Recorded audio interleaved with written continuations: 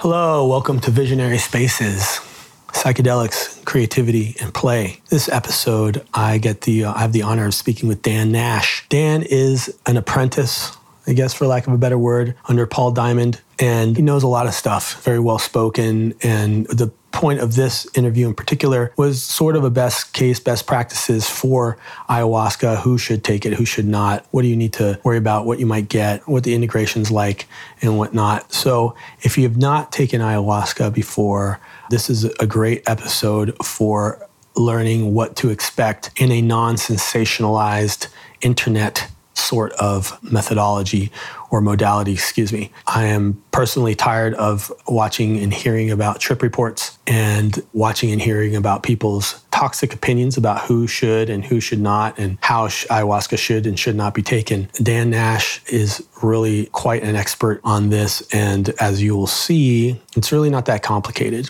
and it really doesn't have to be. Ayahuasca, if it's calling to you, it will have profound changes on your life. You will learn more about yourself, about your place in society, in your family, in your community. It will open your heart and make you a better person. That is truly my belief. So Dan's going to talk a lot about how this works and how one might go about starting a practice with ayahuasca. So without further ado, I present Dan Nash. I will see you at the next episode. Thank you very much.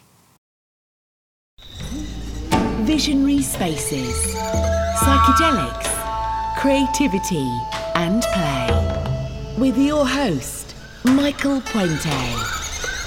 Conversations with masters of the visionary space. Hi, I'm here with Dan Nash at Tantraya, and we're going to talk about several things to be considerate of for the person who's new or considering trying ayahuasca or entheogens in general, but specifically ayahuasca. Dan's a facilitator at Tantraya and knows a lot about this, guiding newbies, for lack of a better word, or people who are interested in. We're going to try and talk about a lot of the misconceptions and things that people are generally concerned about. Hello, Dan. Hello, Mike. Thanks for having me today. Yeah, thanks for being here. So I guess the first thing we want to talk about is the kind of common misconceptions about what do people think ayahuasca will do for them that it won't do, what will it do, sort of thing? Yeah, that's a really good question. So I think a lot of the misconceptions usually come around the reasons why people want to work with ayahuasca, why they want to take ayahuasca.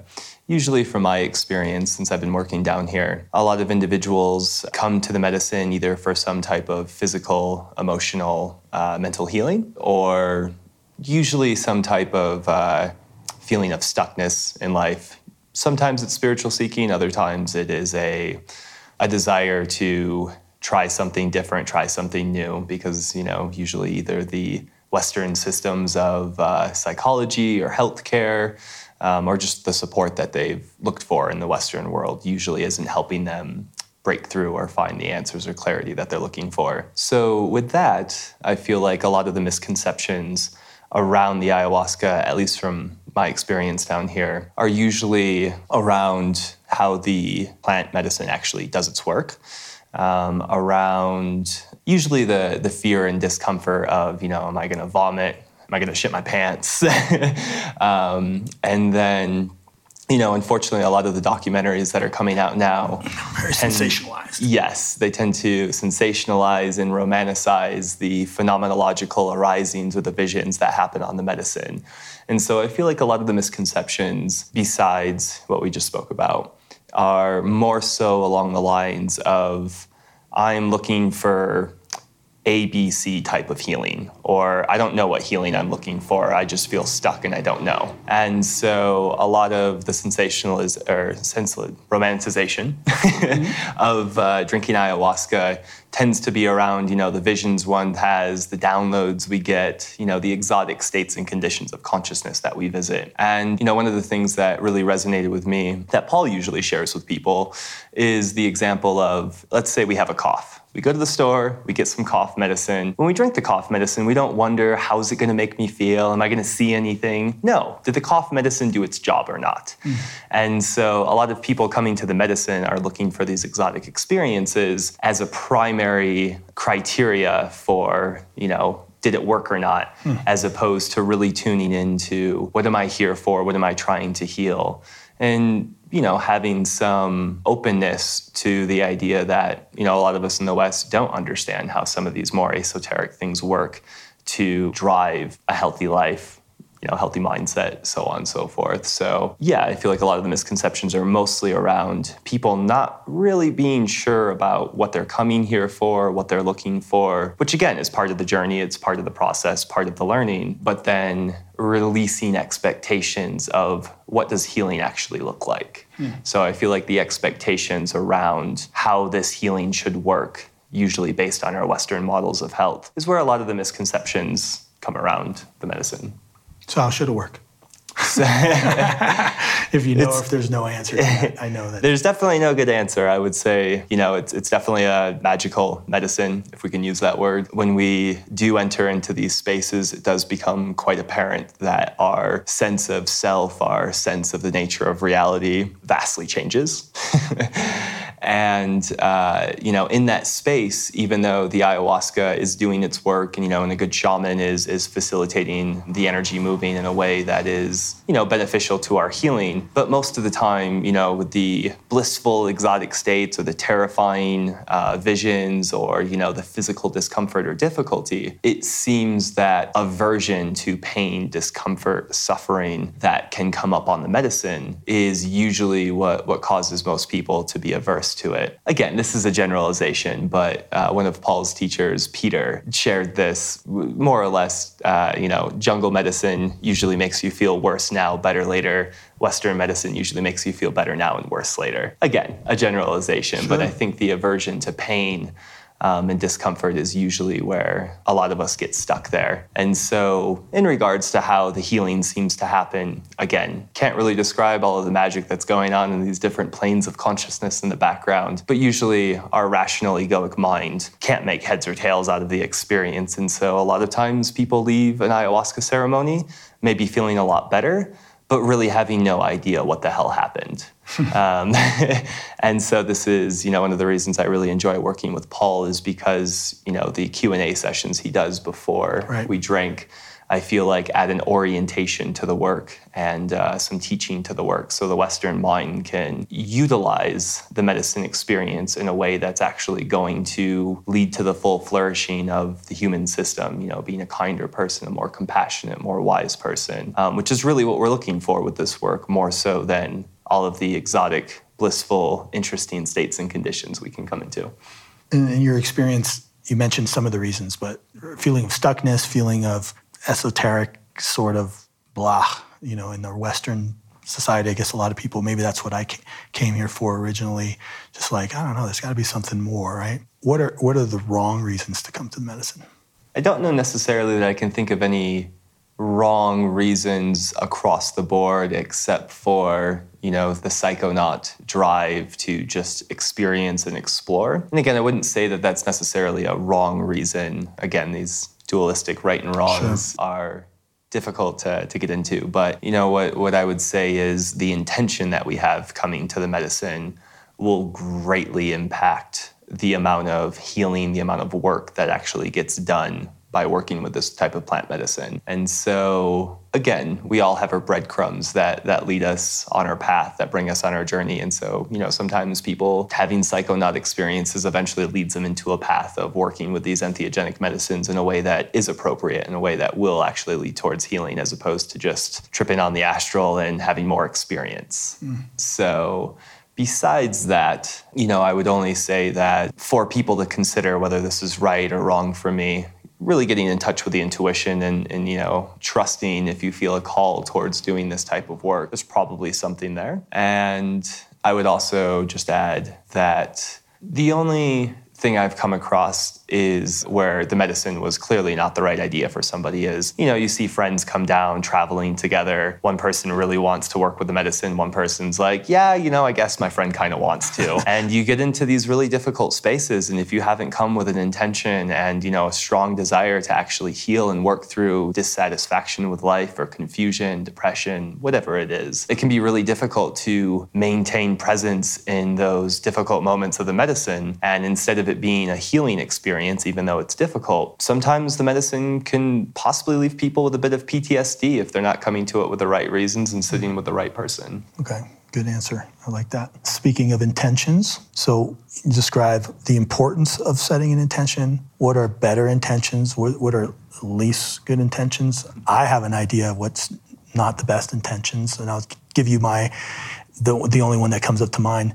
Things that are really specific, like I want to work through this one issue that happened with my mom when I was 13 and something like that. Those, from just my limited experience working with people, they don't seem to get those met as well. They might get something else that they needed, or maybe sometimes the medicine doesn't even work in that case. I've seen them, I had nothing happen that night. And my imagining is that they're focusing so hard on driving that path, they're not seeing everything else that's surrounding them in terms of their change in consciousness and experience. So what are better intentions, what better approaches towards intentions, and maybe less better approaches towards intentions? Yeah, it's definitely a really good question, especially because the magic and power of this medicine does leave a realm of infinite possibilities of what we can ask for, of what we can work with this medicine in regards to accomplishing, whether it's for healing, the liberation of consciousness, so on and so forth. What I would say is, usually when setting an intention, you always want to have some intention going into ceremony, or else it can just be really confusing, but more so than what it is even when you do have a really strong intention.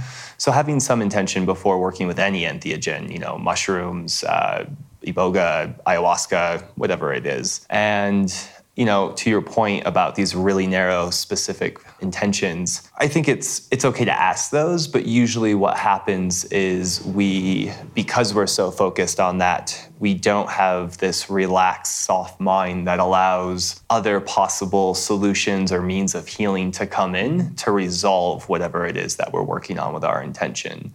So the more open it can be, so instead of saying something like, I want to be enlightened, which is just, the medicine will show you some things if you ask that question. Usually that our conception of enlightenment is completely misconstrued and been co-opted by the ego. But, instead of asking for that, asking something more open but still pointed, which is, please bring me to the highest states and conditions of consciousness available to me. And so there's still an orientation to it, but there's an openness there so that the medicine can bring you to where it needs to without so much of this egoic control over how this has to look, how I have to get there. And I think that's usually where a lot of the confusion around, I don't know if my intentions were met or not, what people will talk about after ceremony, which is, we may ask for resolving some sort of underlying emotional difficulty we have with family. And we go through our medicine experience, maybe it was wild, maybe it was crazy, maybe it was boring. And at the end of it, we're not really quite sure if anything was done there. And so usually, because our models of how reality works and who and what we are not accurate in the West, are not as accurate as they could be, we tend to use, as the mind always does, the mind can only use what it's experienced and seen before to try to project into what something should look like. And so the surrender aspect seems to play a lot in the fulfillment of intentions, in trusting that the medicine is working on resolving something. Maybe if it was emotional, we have emotional energy that's stuck in one of the organs, sadness or depression in the lungs, anger in the liver. And, the medicine might be going in, clearing that stuff out so that month or two down the road, when you have another difficult interaction with your family, all of a sudden there's a little more space or there's a little more clarity that's there.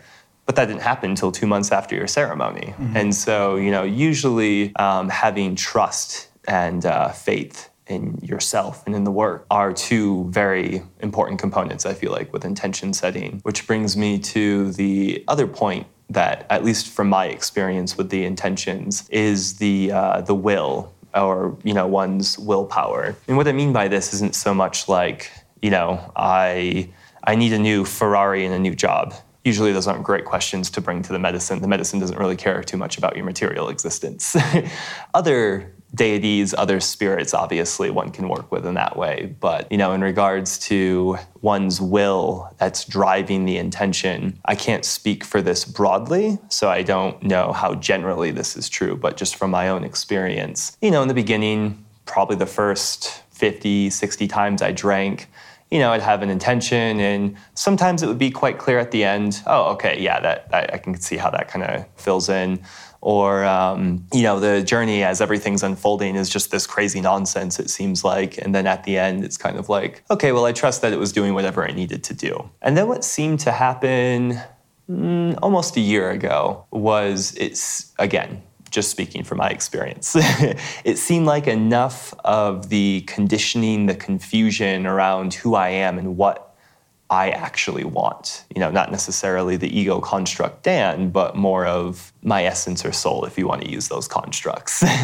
It seemed to be that because there was enough cleaning out and, not slaying of the ego, but a softening around it, it was a lot easier for me to come in line with what my true will or true intentions are to be in this world, to explore in this world, to have fun in this world. And so what seemed to happen in this last year was, as I was setting my intentions, not only did it feel like they were being met at the end of ceremony, but because it felt like the intentions were so much more in line with my actual will, what I actually want, not, what Dan's been conditioned to think that he wants. Not only was the intention being met at the end of every ceremony exactly as I had asked or had thought, the journey on the way there, it almost seemed like the medicine was, almost like you can imagine a self-driving car that you're driving along with it at the same time. So it seemed like the more clarity and connection I had to my true will, or my just will in general, the more clarity during the journey and the more clarity at the end I had around how my intentions were met or work that was needed to be done before these type of intentions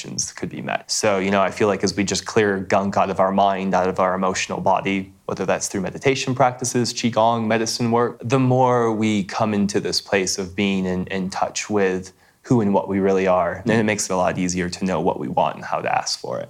And then when you get your intention, not when you get your intention, that's the wrong way to put it really, but when you're outside of the medicine space, you've had your ceremony, you have things that you've realized, your downloads or whatever, which is not always downloads, but you have something that you want to work on. What's the process of integration? Like you hear that all over the place.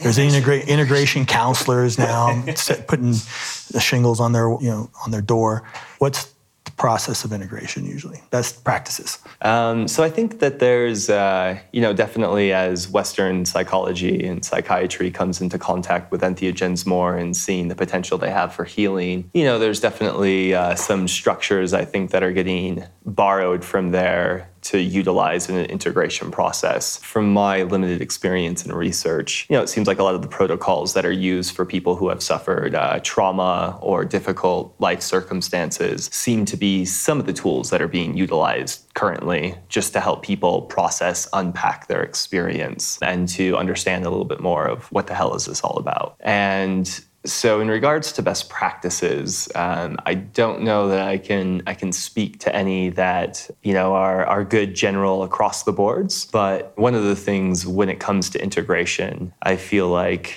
from my experience of doing integration calls with people, follow-up calls with people after they come on our retreats, is not everybody needs the same type of integration. And some people I find just want somebody to connect and talk to who is on their journey going through whatever evolution, transformation, growth that they're going through that they may not have the community for back where, home is for them. And so I feel like one of the major components to integration in general is community. And so, whether that is a medicine group you sit with back home, whether it's, again, spiritual seekers is a bit of a dangerous term to get into here, but other people who are really asking these hard questions of, who am I and what is reality? What is life? What can I do with this? And I feel like the more that people have even just one person in their life in physical proximity, even online works as well, but I feel like the physical proximity to at least one person or a community who may have a different path than you, but there's an honoring and an openness and vulnerability to talk about that path in a way where most of us don't feel like we can go into work Monday morning and be like, hey, Bob at the water cooler, how was your ayahuasca ceremony this weekend? Mm-hmm. And, obviously workplace environment and culture is shifting and changing as it always does. But I would say having a strong community or at least another person in your life who is on some type of similar journey is probably the most important part to us being able to integrate medicine experiences in a way that will actually allow us to derive utility from it in our life and to communicate about it to individuals in a way that feels safe. It doesn't make us, feel like we're crazy.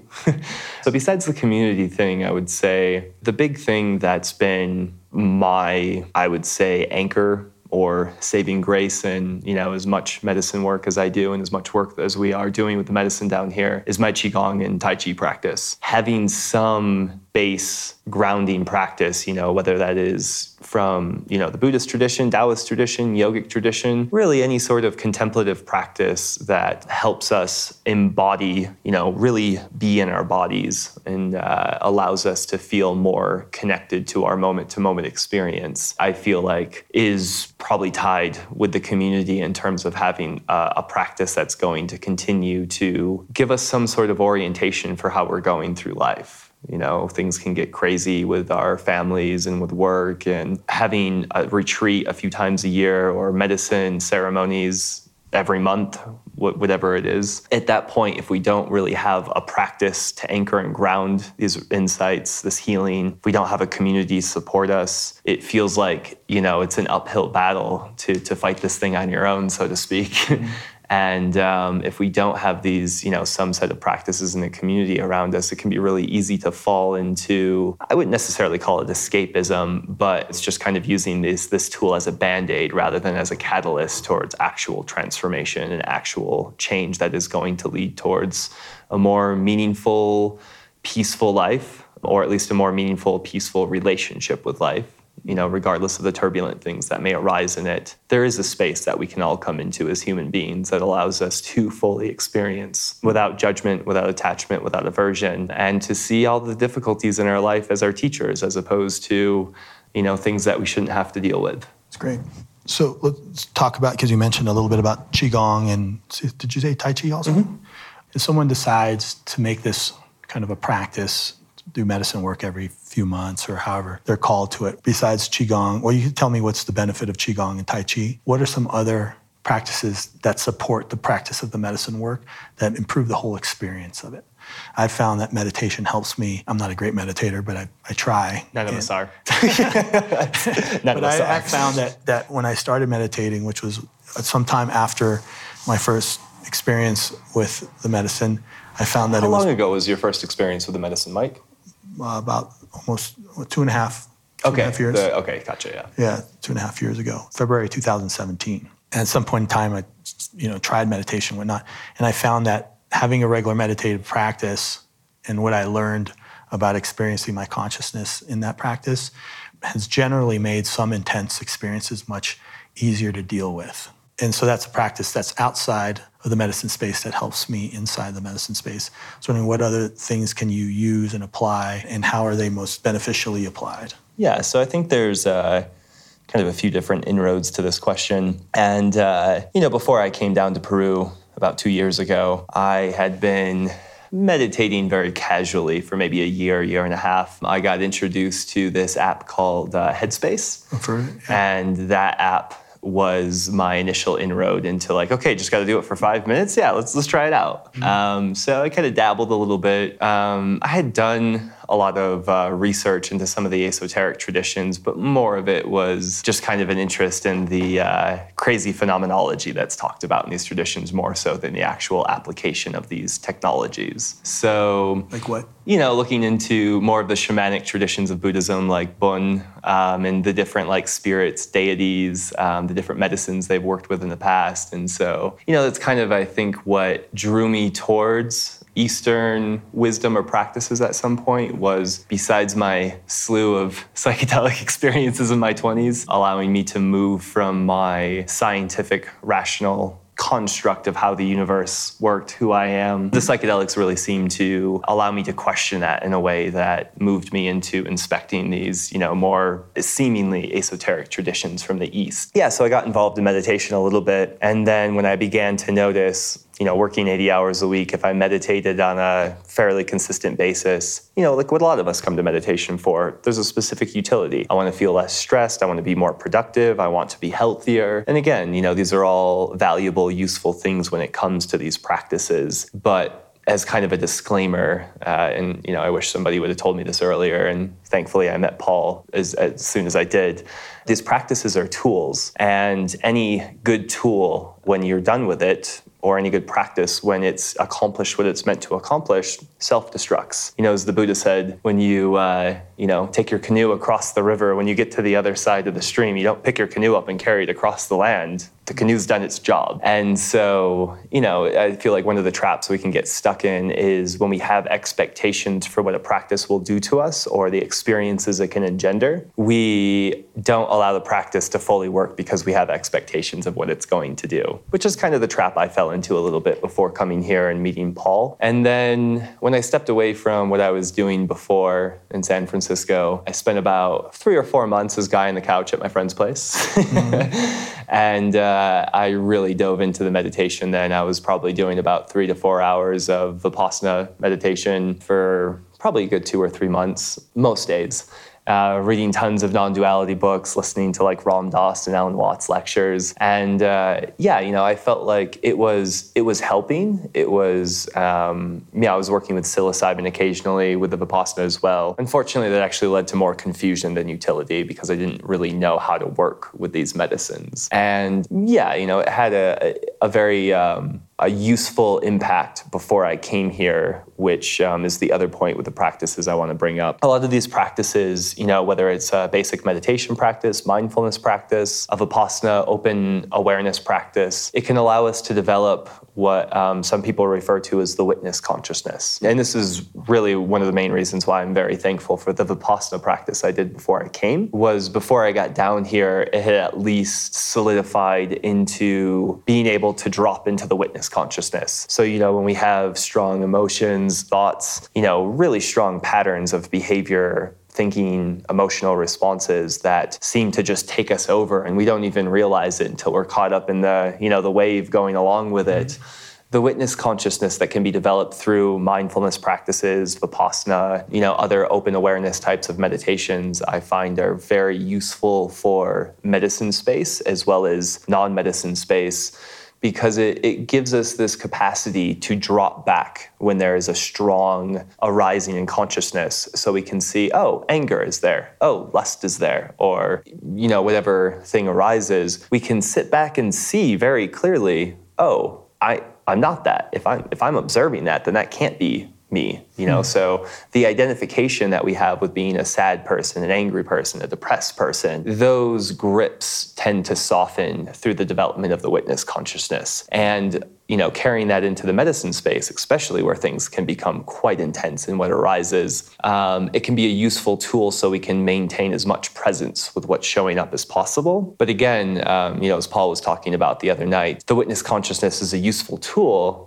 The difficulty is a lot of us can get stuck there because we feel like we have power then, like I can control my thoughts, emotions. Again, we can't control any of that. They just show up. And so what was really helpful when I met Paul at the time was I felt like I was stuck at that stage. Okay, so I can see everything as it shows up and I can choose to respond how I want, but now life feels really dry and boring.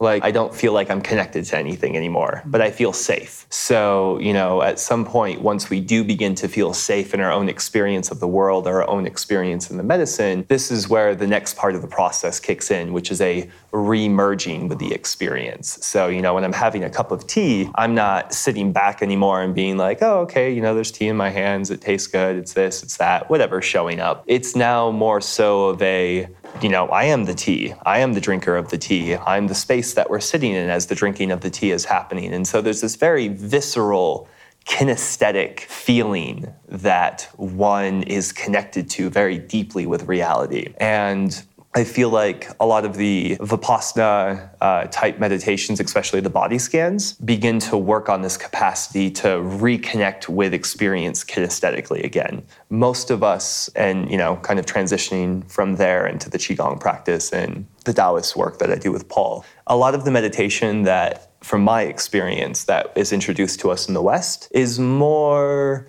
related to the mind more so than the body. So, we're just constantly allowing and witnessing what's arising, or being directed on a guided meditation that maybe brings us to some beautiful places and gives us a sense of peace for a day or two, and then it goes away, is these body scanning practices from the Buddhist tradition. But what I would say is the Taoist and yogic technologies, especially with their mapping of the energy systems and how energy moves through the system, is really sophisticated technology. The way they have mapped out not only how the energy system works, but have deconstructed it into practices that are not only applicable for just your, regular well-being, health, emotional happiness. These energy-based practices where you're running your awareness through your body in certain fashions, depending on the tradition. From my experience of being down here and working with Paul, one of the major reasons why he's integrated these internal energy or alchemy practices from the Taoist and yogic traditions with the medicine work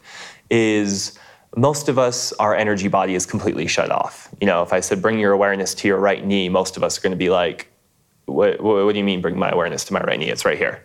Mm-hmm. And so this kinesthetic capacity to connect with reality has basically just been shut down in us because we're not working with it. And from doing an energy-based practice like Qigong specifically, which is the major umbrella in the Taoist tradition, where like Tai Chi, Bagua, Xingyi, all of these are manifestations of the energy work, or, asana, pranayama from the yogic tradition. These energy-based practices specifically, not so much the mind-based contemplative practices, what they're doing from my experience and from what Paul shared with me is they are reopening, cleaning out the energy systems, cleaning out the channels, which again is what the medicine is doing. It's going in and it's finding these blockages and it's working through them, much to our discomfort most of the time. And what it feels like has happened in my own experience is as my energy body has begun to open, it's almost like this whole new aspect of reality that I had shut myself off to has come back into awareness. And so, as I'm sitting here having a conversation with you, most of my awareness is anchored into my body right now. So I can feel what's going on in my body, as a sensation showing up in my liver, my spleen, my head. And so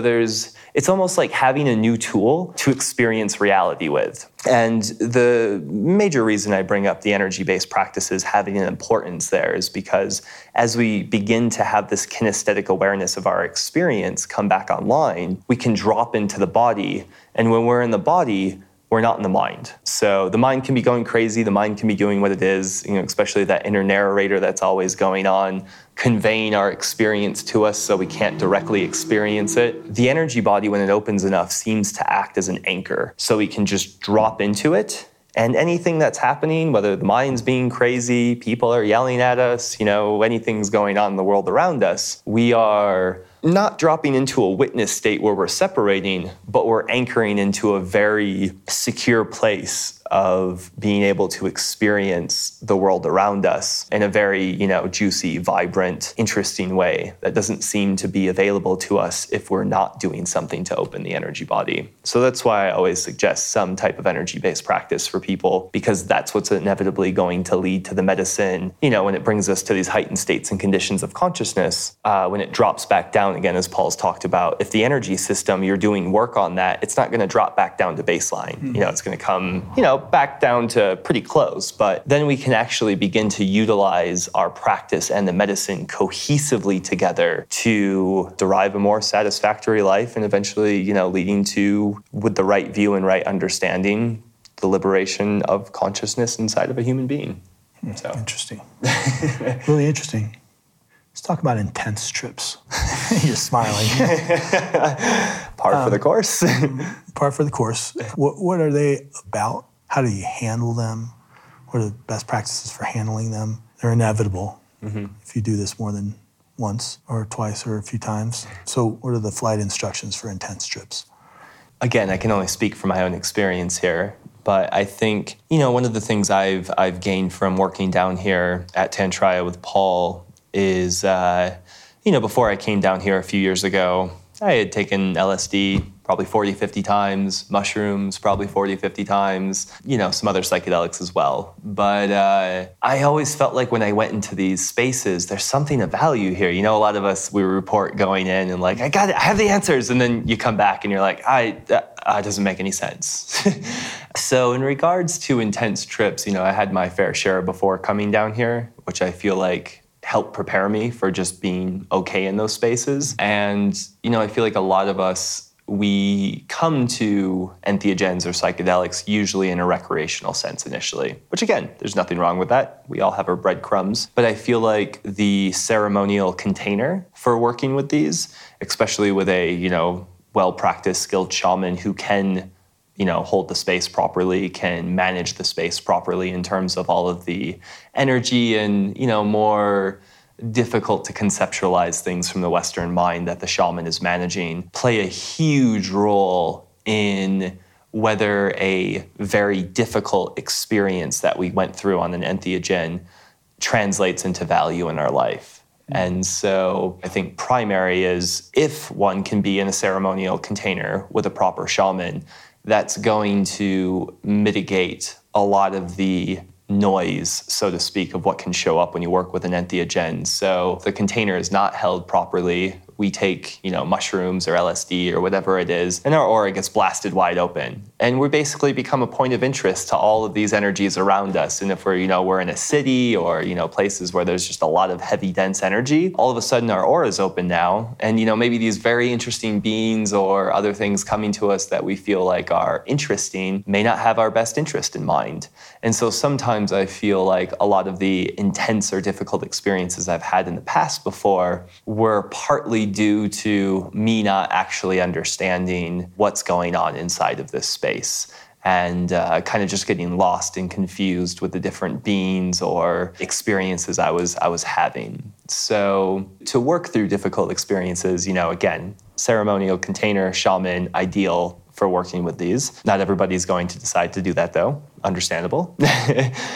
And, as one gets into a difficult experience, I feel like, going back to what you were talking about with your meditation practice, this is where these tools can become very helpful.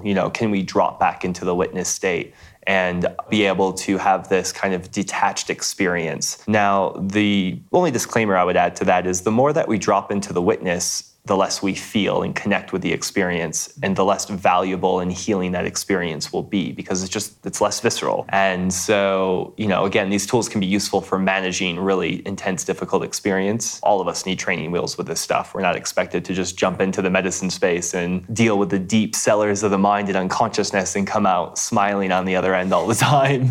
But, besides having some of those basic tools, whether it's, the meditative practice, following the breath, sometimes mantras can be useful as well, just to bring some concentration and focus to what's going on inside of the space. What I would say, though, is the most utility that you will get from working with these medicines is when something difficult, terrifying, borderline traumatizing, it feels like, shows up. The more that we can connect and be present and surrender to that experience, the more healing, the more clarity, the more insight that will come from it. And, really, I feel like surrender is what carries us through the difficult experiences and carries us through in a way where there is actual utility we get out of it. Besides whatever the medicine, was doing, the insights you had, the realizations, one of the things I've experienced, and as I shared with you when we spoke before, a medicine experience I had back in May, I can easily qualify as the most terrifying,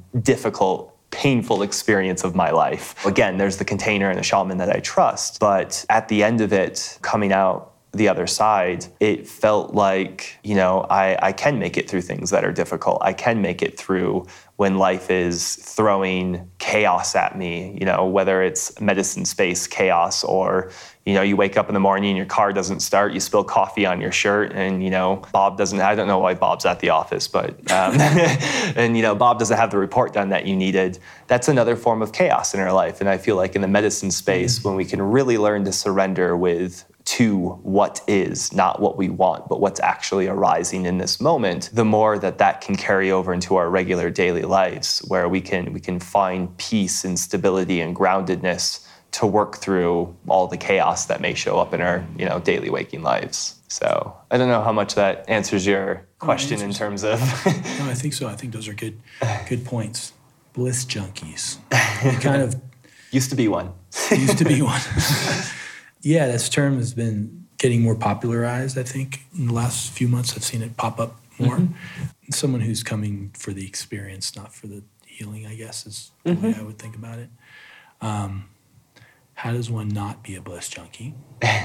How does one know if one is? Yeah, what can you tell me about that? Yeah, so I would say, at least the level I'd like to respond to that question is that, outright I would say nobody is a bliss junkie, but we tend to identify, again, the ego is amazing at grabbing hold of whatever it can and identifying with it, especially if there's some sort of feedback mechanism that seems to create some sort of bliss, joy, excitement that could be connected to all sorts of sensations, from pain to bliss to, whatever type of vibration gets your rocks off, so to speak.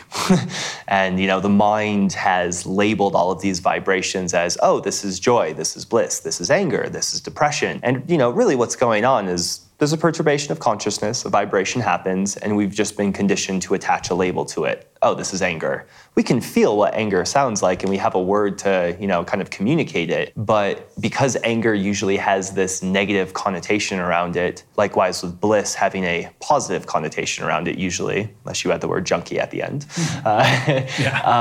we tend to attach, without even knowing that we're doing it because we've been so conditioned, anger shows up. And instead of just seeing it as another vibration, another arising in consciousness, that's not good, it's not bad, it's just there. We attach to it so immediately that before we even realize that that train has taken off, we're already fully in, angry mode. And so, the same thing with bliss, let's say. And in regards to my own experience with chasing the high or, chasing after ideal states and conditions of consciousness, in the past when I used MDMA quite a bit, I would say that in my head, I had the story of, okay, this is my release valve. This is, what I do every, few months or so to blow off steam. Or, I even possibly had a story in my head of, oh, this is good for me. I'm not drinking alcohol. I'm doing this instead.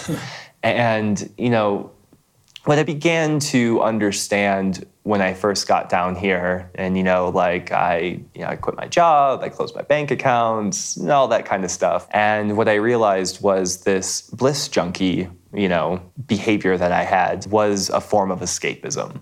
And so, what I would say regarding the whole bliss junkie thing is it's not good. It's not bad. If one does feel like one is a bliss junkie or vehemently denies one is a bliss junkie, which means you should probably question it more, is, really taking a step back and looking at what state or condition of consciousness am I pursuing? Is it this feeling of aliveness, this feeling of energy? These flow states of consciousness that are quite popular right now and people are talking about are great states and conditions of consciousness to be in because we feel alive, we feel connected, we feel in flow, there's no resistance. And so I feel like a lot of the bliss junkie experience I had was connected to finding means to enter into these flow states and conditions of consciousness, whether through substances, extreme sports, whatever it is. But what I began to realize, at least about myself, was that is, in essence, an aversion to what's happening right now. And it's a really fine, tricky line to walk. And, I still have to kind of keep an eye on myself sometimes. And usually the question I ask before I participate in something, do something, go to a ceremony, so on and so forth is, am I coming to this experience or taking this substance or,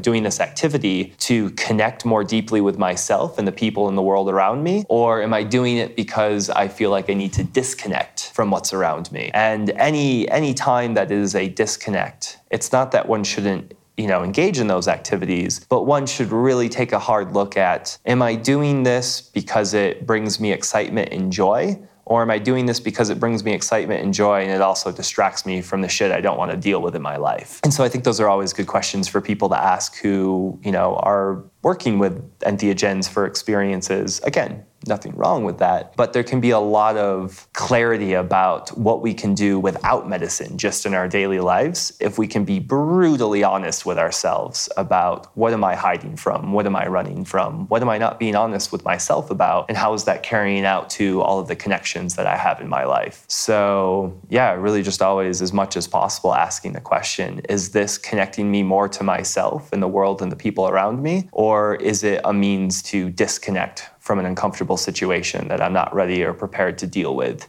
And most of us in the West are not equipped to deal with all of these difficulties we run into in life. We haven't had good models, not role models necessarily, but, just models of working in reality that actually bring, peacefulness, happiness. So you can keep chasing all that you want, but, from what I've learned down here and, when people ask me how I'm doing, I haven't been this at peace in life since I was probably 10, 11, 12 years old. I'm still busy. I still work a lot. I still have a lot going on.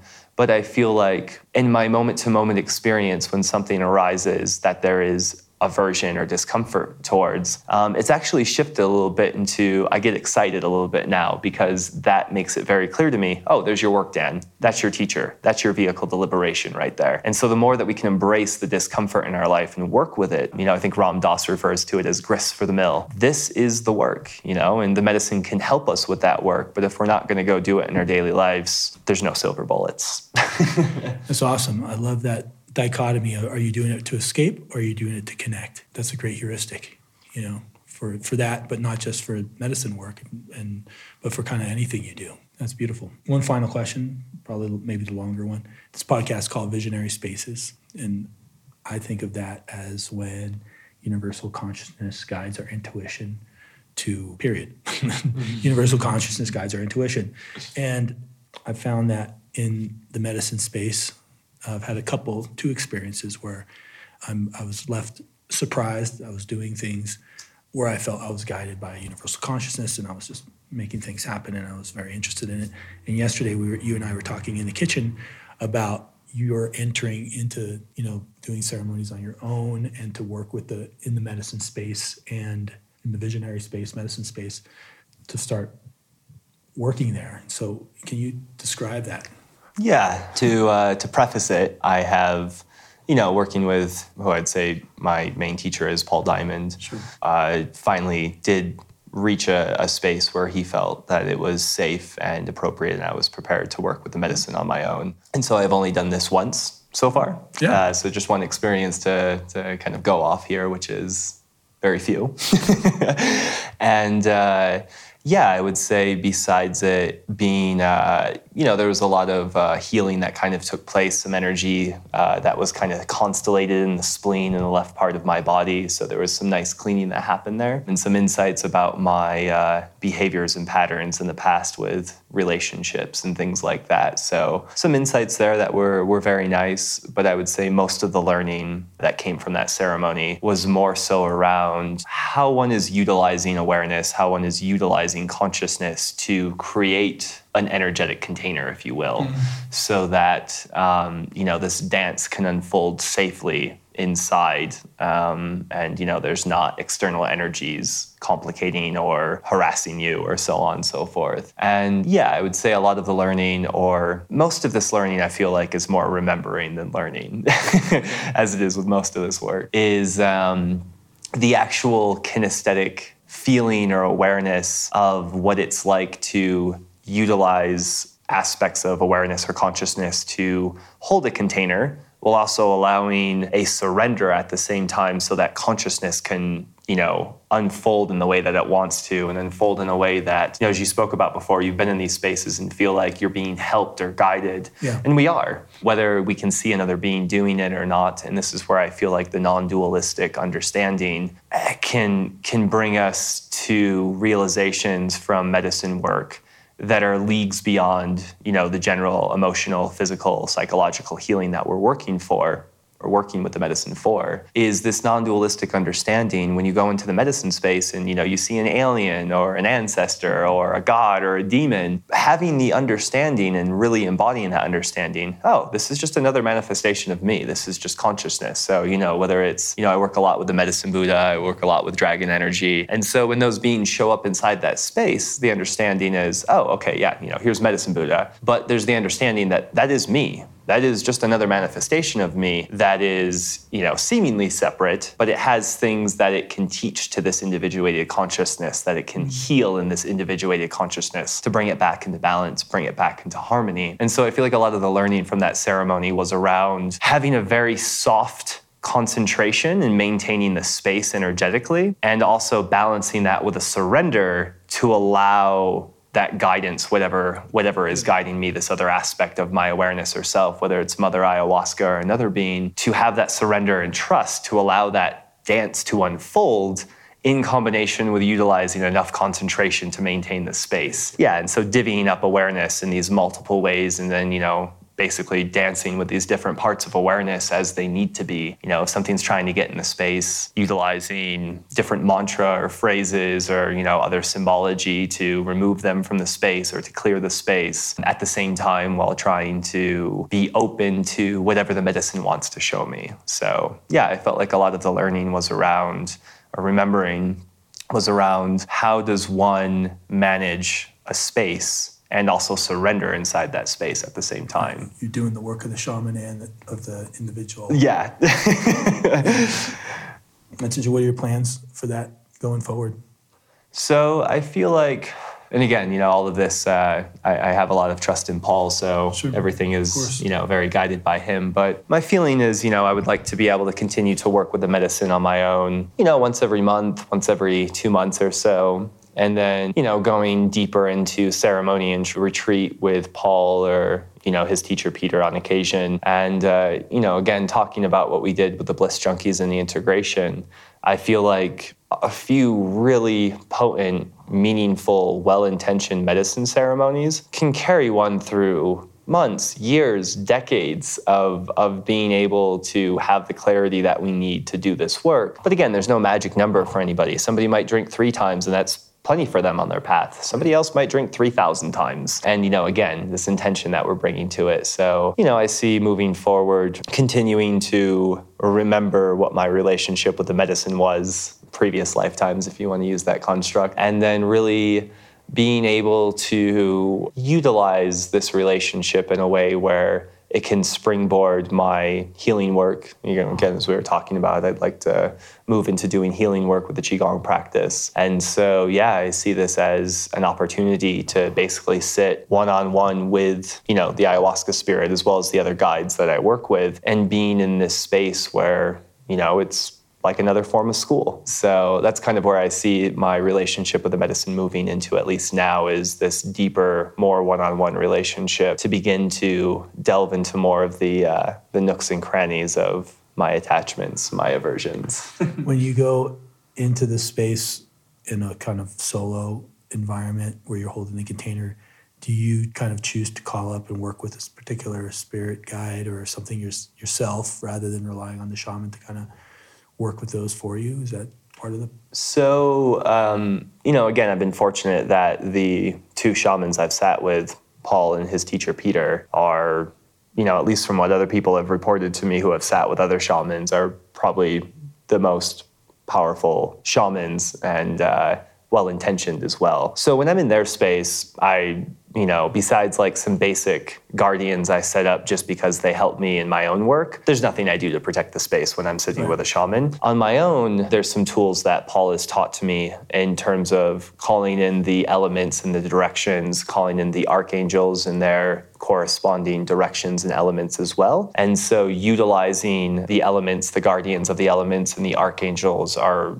really powerful protectors at, managing the space. And then, if something tries to get into the space, sometimes, working with, I work with Saint Germain, so the violet flame, a lot of those things. That technology can be really useful at transmuting energy inside of the space as well. So when I'm doing things on my own, my sense is that, utilizing the tools that Paul has taught me to form the container and hold it were very useful in my first experience of working with the medicine on my own. There was once in the journey where I was pulling just all of this gunk out of my stomach and spleen. And again, it could have been the collapse of my concentration, but as I was pulling this stuff out, the container began to shrink and shrink and shrink, and my mantras weren't working, other things weren't working, busted some Apacho out, and a few other things that have been shared with me. And yeah, like magic, space opened right back up again. Everything was clear.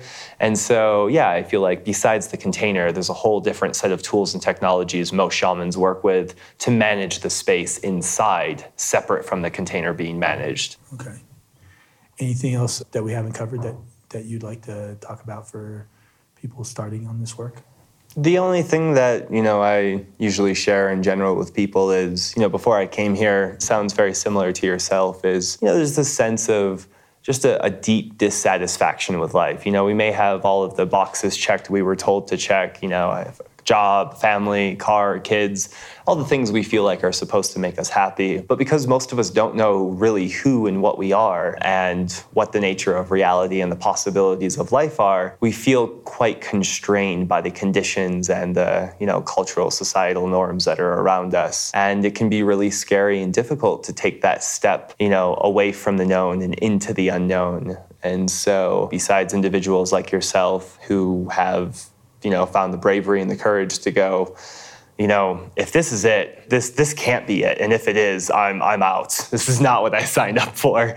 I feel like a lot of us in the West are in that place in our life. And, I'm not suggesting to run away from it. But, if an individual does feel a calling to make a deep change in their life, it doesn't have to be medicine work, but maybe it's following a hobby or taking up a new practice or meeting new people. A lot of that times what I sense is that this yearning for something, this deep suffering that may not be on the surface, but we feel, is that motivating force that is eventually going to lead us to feel like we have no choice but to take that first step. But I feel like most of us can feel and sense these things quite acutely already. And the only thing that I would put out there is, if somebody does feel like they're stuck, that, life is not going to get any better, or, I can't do the things I want to do in life, to trust themselves, to, take that leap of faith, to take that leap of courage. And on this path of really coming back into your own power, your own awareness, it seems like that first step is the most difficult. And then we're like, oh, okay, trusting my intuition or my gut or my heart seem to be okay. Let's take another step. And it seems like the more that we take those steps, then all of a sudden the conditioning is not pulling us around anymore. We're very clear and secure in our own being. And yeah, if people are feeling that way, I would highly suggest trusting your gut, trusting your intuition. And just to kind of end things, what I found is I felt like the first 29, 30 years of my life, I had never made my own decision before. Everything was always you should go to college, you should study this, you should do that. I felt like I had a choice, an illusion of one. And so when I began to see that or feel that a lot of these choices weren't actually my own, they were conditioned responses, there was a lot of fear around, okay, so then how do I navigate? How do I go through life? And what I found is stop worrying about whether we're going to make the right or wrong choice. There is no wrong choices. There's just the sense of a choice, let's say. And if we are fully committed to a choice, we take that step and it doesn't go the way that we want to. It turns into something difficult or something painful. Because we were the ones who wanted to make that choice, we don't have the excuse of saying, oh, well, so-and-so wanted me to do it. Or, yeah, so we can really be honest with our choices that we make. And so if it doesn't go the way that we want, that's a feedback mechanism for us to go, oh, well, I won't do that again. And there's no excuses anymore. So there are no wrong choices anymore if, people are really worried about making the right or wrong choice. There's just choices that we can learn from or we can make excuses for. So I feel like the more people can step back into their power of making their own choices, being responsible for them and learning from them, sky's the limit. Thanks, Dan. Thanks, Mike. This is really lovely. I always enjoy conversations with you. I hope you enjoyed this episode of Visionary Spaces. The mission of Visionary Spaces is to spread the wisdom of the masters of the visionary space. If you liked what you heard, please subscribe and better yet, give us a 5-star review. Getting great reviews really helps our mission. If you know of a guest who would be a great addition to this podcast, please send me an email at info@lessonslived.com. That is, again, info@lessonslived.com. And make sure to put Visionary Spaces in the subject line. Until next time, I wish you well.